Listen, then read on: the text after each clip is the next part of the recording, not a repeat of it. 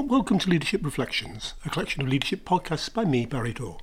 Today's podcast is entitled, More Meetings, Bloody Meetings. How familiar is this? You open your calendar to plan the week ahead, only to find it's already half full of meetings, none of which you put in the calendar. Through the week you struggle from meeting to meeting, often no break in between, they're back to back, so no time for reflection, recovering or planning in between. You get more and more frustrated. You sit there imagining your inbox filling up. You think of all the more productive work you could be doing.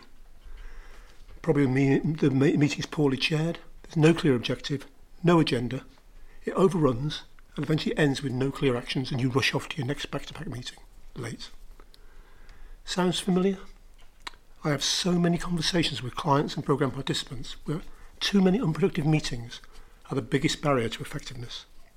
So why does it happen? But there's nothing new here, because this has been an issue since time immemorial. Way back in 1976, Video Arts, the production company owned by John Cleese, produced a training video entitled Meetings, Bloody Meetings. It featured Cleese as a bumbling middle manager who spent his whole time in unproductive meetings. I just watched a clip of it on YouTube and it rings so true today. If anything, we've gone backwards. Think of the technology we have now. Back in 1976 there was no Zoom, Google Meets and Teams. There wasn't even mobile phones, no X, formerly known as Twitter, Facebook and WhatsApp. Back then meetings were the primary method of communication. Although it's been an issue, the pandemic has significantly worsened it. Suddenly those not furloughed found themselves sitting at their kitchen table for hours on end, looking at their computers. In uncharted waters, people at home needed to justify their existence. They needed their bosses to see how hard they were working. The solution? Meetings. Lots of them, the more the better. I'll show them how busy I am. All too often people call meetings so they can just get what they want, without any thought of the impact on others. I remember one of the worst examples from my corporate days. I had a big role in a large company that owned and ran several hundred pubs. The millennium was approaching and, being a company which was autocratic, controlling and run by bills, there was a desire to control all aspects of what promised to be the busiest day of trading the company had ever seen. A senior manager, more senior manager than me, was leading a team from across the business. He worked in London and decided in the weeks leading up to Millennium to have a weekly meeting every Monday at 9 a.m. in London. Me and possibly 6 or 7 others from around the country were expected to be at each meeting.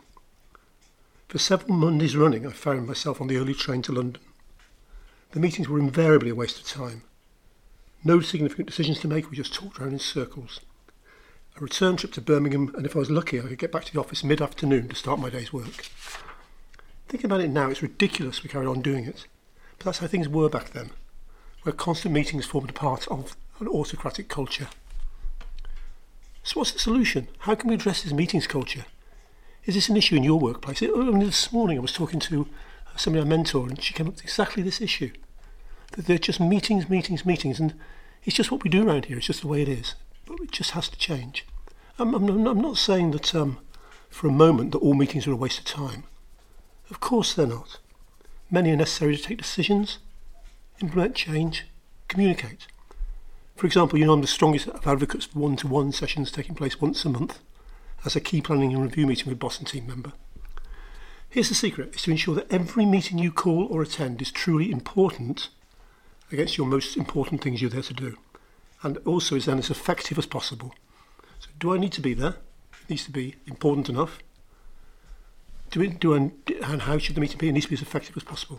So if you do have a culture of too many meetings at your workplace, there are things you can do to break the cycle. It's not easy. Culture change never is.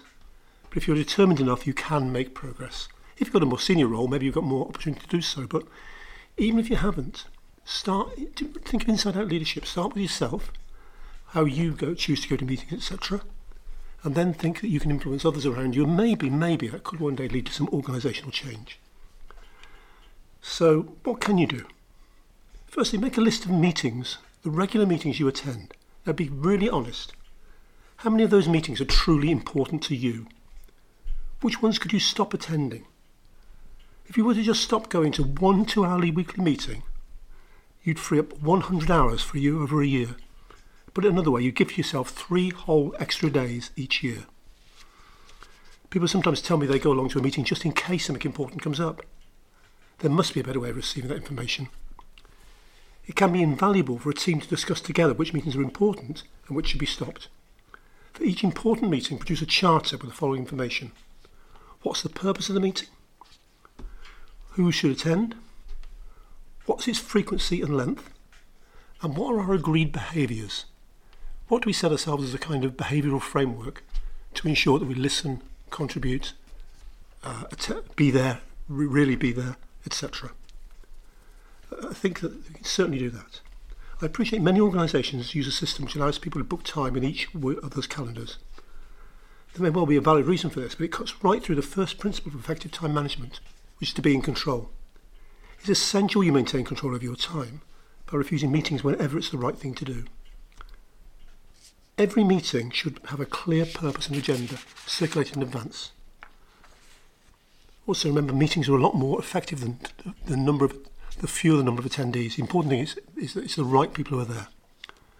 Meetings should start on schedule and finish at an agreed time. This could be as short a time as is reasonable. If a meeting is scheduled for 3 hours, it will fill that time. If you've allocated 2 hours, I guarantee you will deliver the same outcomes as you did in 3 hours. But why not make meetings even shorter? How does 15 minutes sound?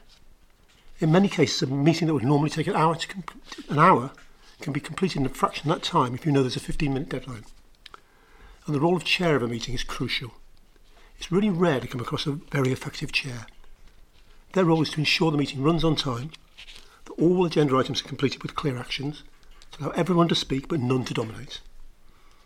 So just a few thoughts to be going on with.